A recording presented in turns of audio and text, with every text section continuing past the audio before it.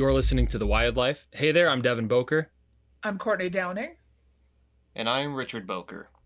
Richard, do you remember back in the day when we talked to Dr. Diva Aman? Anyway, it was all about like deep sea biology and exploration, and one of the topics we touched on was whale falls. Okay, I do remember, but not what's a whale fall. Okay, whale fall is basically like, well, it doesn't have to be just a whale fall. It's just, anything that dies in the ocean, assuming it's big. Light stuff tends to like float up or whatever, and then it gets picked on by fish. But like big stuff, it's going to sink to the bottom, like way down at the bottom.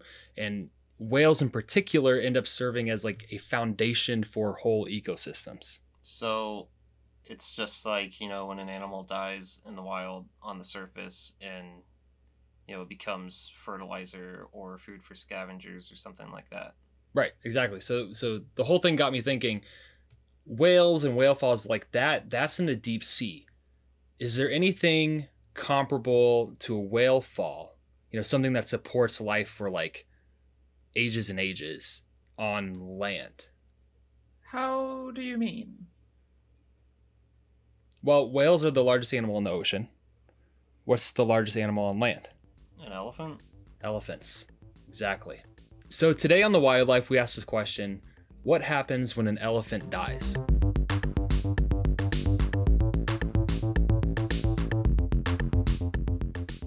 So quick refresh, when a whale dies, they sink to the bottom, their body ends up being invaded almost immediately, and it's like sort of stages of life that come and kind of like take hold. Like there's immediate scavengers, and then there's like bacterial colonies, and these things can persist for like 100 years, which is pretty much the lifespan of a lot of whales out there. So you're talking like an extra lifespan of a whale that's serving to continue life, like even after death. Weird.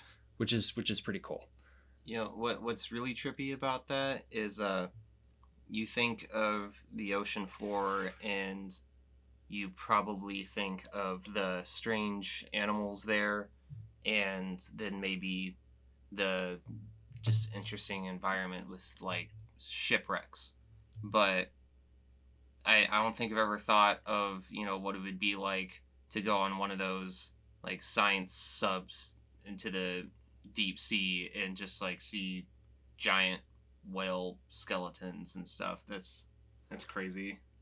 Have either of you ever seen like those I'm gonna blank on that, what it's called, like the Nova, maybe it's not Nova, but they're like the deep sea submersible like live streams that they do where they're like exploring? I don't think that exactly, but yeah, I've seen the like I don't know what you call them, just their subs, yeah, research subs. Yeah, I'll say that. I some of my favorites are when they like stumble upon a whale fall, and it's just funny because you have like 15 scientists who are all kind of like trying to identify the different animals and things that are like on the whale, but of course they're also all really nerdy and proud of it, and so they're just making like whale puns the whole time. They're like, oh, we didn't find this on porpoise, whale, and it's so cringy. It's bad. That feels like every nerd I know. Yes. Nerdy and proud. But Yep. Anyway, so okay, an elephant is the largest animal on land. What about when an elephant dies? And as it turns out, the whole thing's kind of remarkably similar. So let's see. I have some things written down. I'm going to go through some of those little factoids. An African elephant, that's the largest of the three elephant species. So there's the Asian elephant, and then there's the African forest elephant, and then there's the African elephant, it's the biggest. They can weigh 7 tons, which is about 14,000 pounds, and they can live for about 70 years. So it's a pretty long time. A lot of us are at least mildly familiar with what happens like socially when they die. Like elephants mourn. They experience loss. Like they can even experience PTSD. I don't know. We've all probably seen sad videos like that with like, like a baby elephant that passes and the mom's prodding it. And I don't want to get too dark, but have you ever seen those? Yeah. Wait, so here's something I'm curious about when it comes to, say, like lions and hyenas and all that. Well, Can lions take down an elephant? I don't think so. That's tricky. It's a big yes and no. It's kind of like the whole, predators tend to go for like the smaller and the weak and the Yeah. sick. So it tends to be like they're not going to go after like a full-fledged. It'll like go after an elephant baby. Mhm. Okay. Yeah. But even then, it's protected by the rest of the herd. So good luck. Yeah. It gets a little complicated. They And have to be pretty desperate. Will they eat an elephant if they just find one that just died of like age or whatever? Just like find an elephant body? We'll get to that. Okay. Definitely. Ooh. Other members of the herd, when an elephant dies, they do their thing. Like they'll visit the remains of their companions for like days, weeks, even years after. Like the whole thing about like elephants never forget, they really don't. Like they remember. There are cases of like an elephant that was separated from a companion like 40 years ago that they only ever interacted with like once or twice, and they remember that individual when they see them the next time. Like remarkable That's memory. really weird. Which Oh, actually my brings heart. up I feel like I should touch on this. So elephant graveyards, like on Lion King, Yeah. true or false Uh, on those I don't elephant know. graveyards? I want to say yes because it just sounds stupid. Like it just sounds so fake. But also, I mean, if they're smart and they're gonna leave a big skeleton behind, I don't know. That's a tricky one, right? Well, I think it also like depends on where too. Like I feel like we see the elephant graveyard in Lion King, my only source of reference that I have. Right. And it's in this desolate part of the desert. So Right.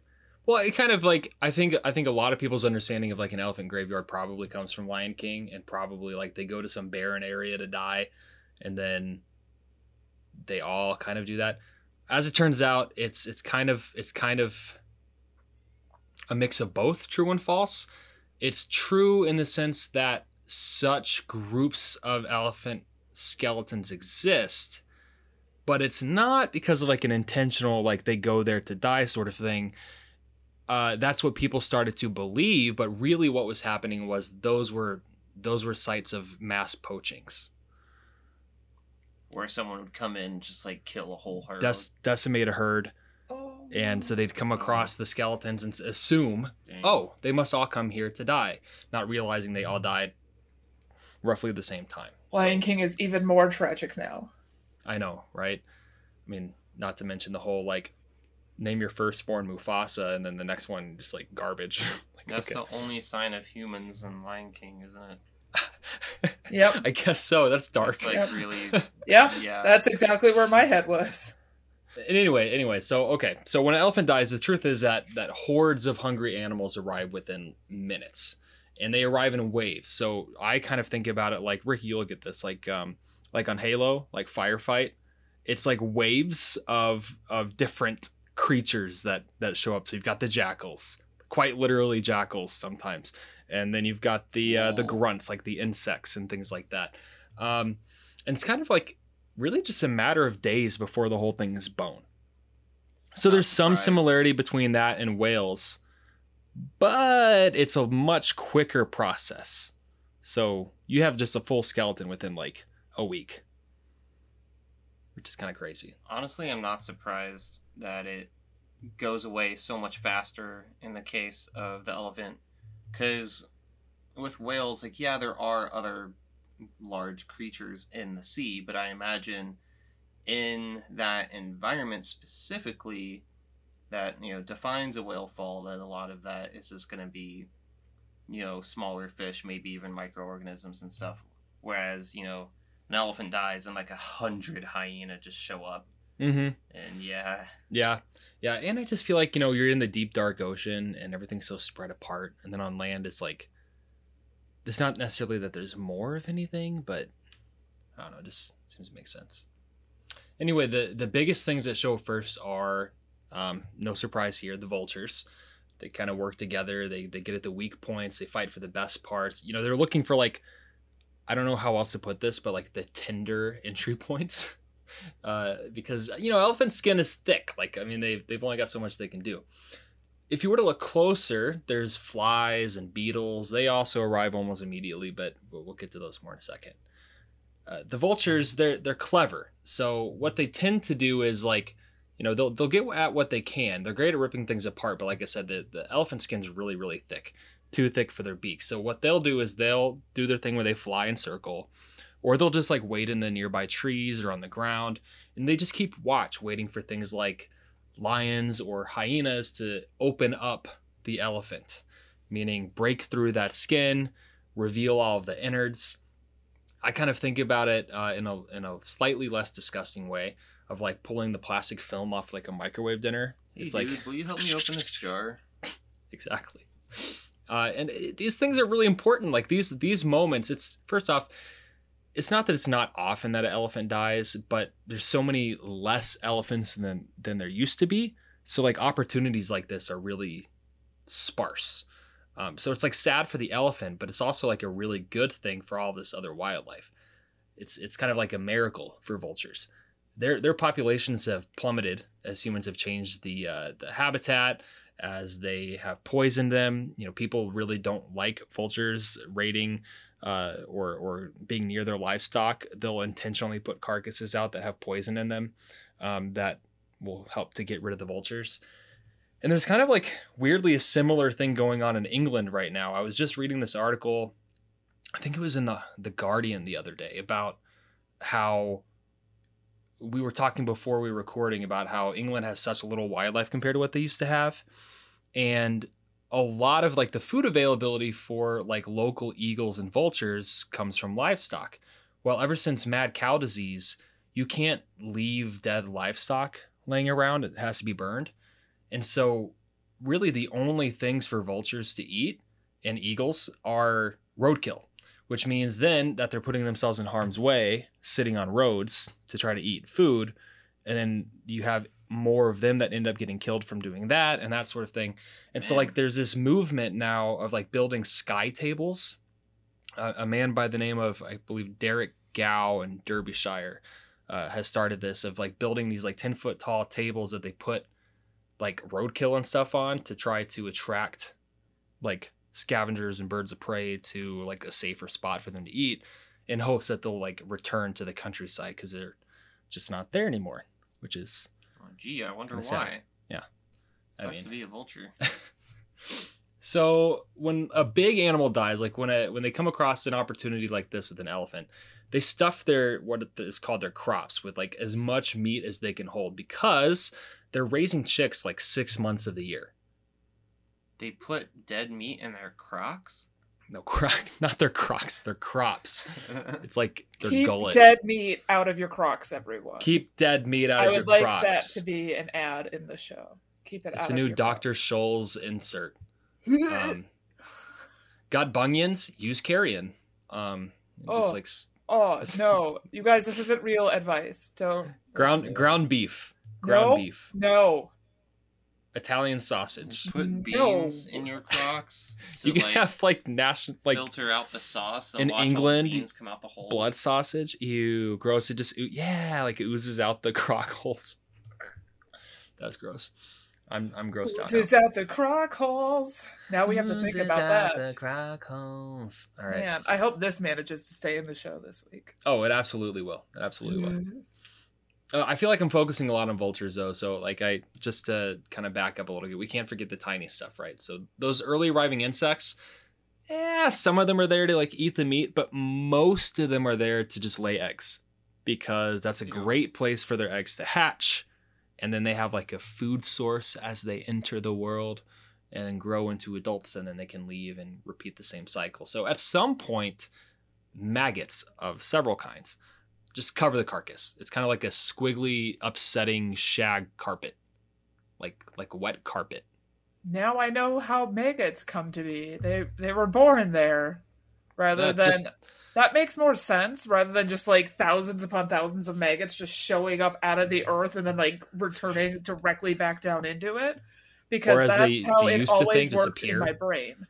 I just assumed that beneath the dirt by like a couple inches, there's just thousands of maggots waiting for somebody else. That's why there's so many flies. I went through a phase as a kid where my thought was that like when they would start growing on something, I would be like, oh my God, their eggs were there the whole time. And so I was really grossed out by like eating meat and stuff because I was like, it's full of eggs that are going to be maggots. Like I was just so grossed out by the whole thing. I'm happy that I have a better understanding now. Science. It's a lot less upsetting. Man, I just live in a world where I am just drastically upset by science. I wonder what a maggot egg looks like. Well, it looks like an egg, like a little tiny thing. It's super tiny. I mean, you got to think like a fly laying an egg. It's not going to be a super big egg. I'm not talking ostrich eggs here.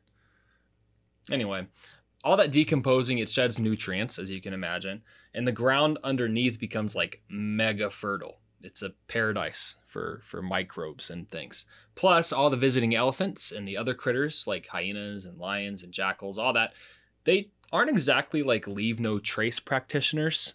They actually leave a lot of stuff in the form of poop because they're doing a lot of eating and pooping. And the elephants that are visiting there to mourn their loved ones, it's slightly distasteful, but when they gotta go, and you know, the poop at the gravesite.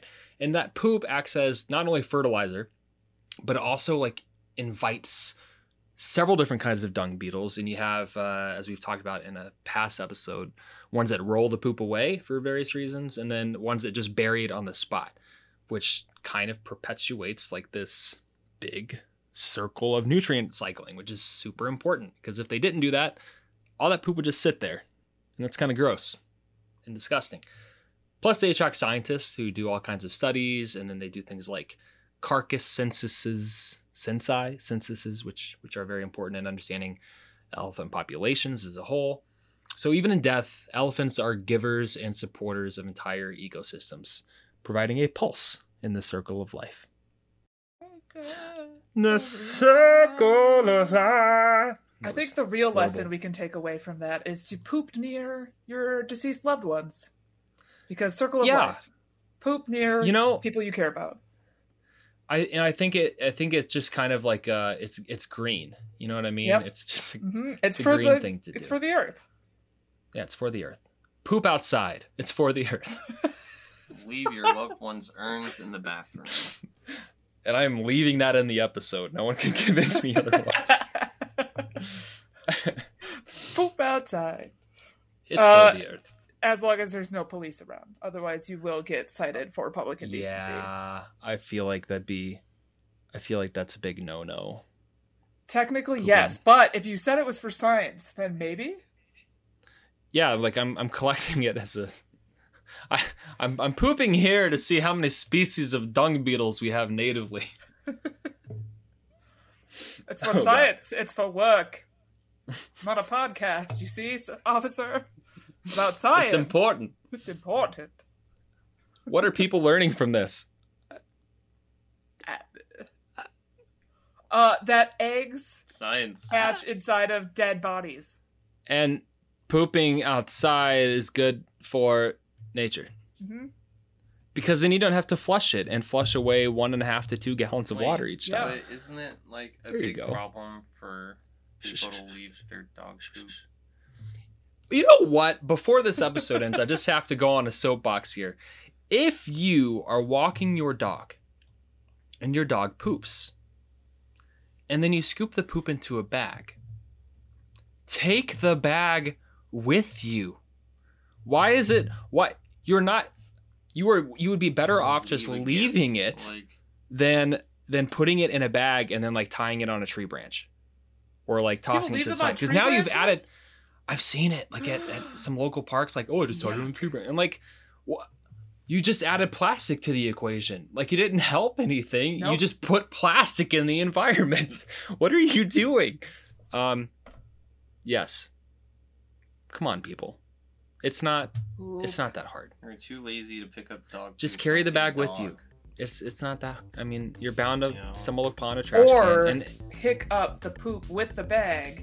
And then just yeet the poop keep the bag, and then you've got just a glove that you'll use later on when the dog poops again. Yeah, just you have to remember to take it off your hand so that Yeah, if you sneeze you or don't wanna something, keep you don't go like. Yeah. Yeah, you don't want to use it as a hanky. Say no to accident. poop hands. No to poop hands. Say yes to Okay. pooping outside. What's happening? And on that note, thank you for listening, everyone.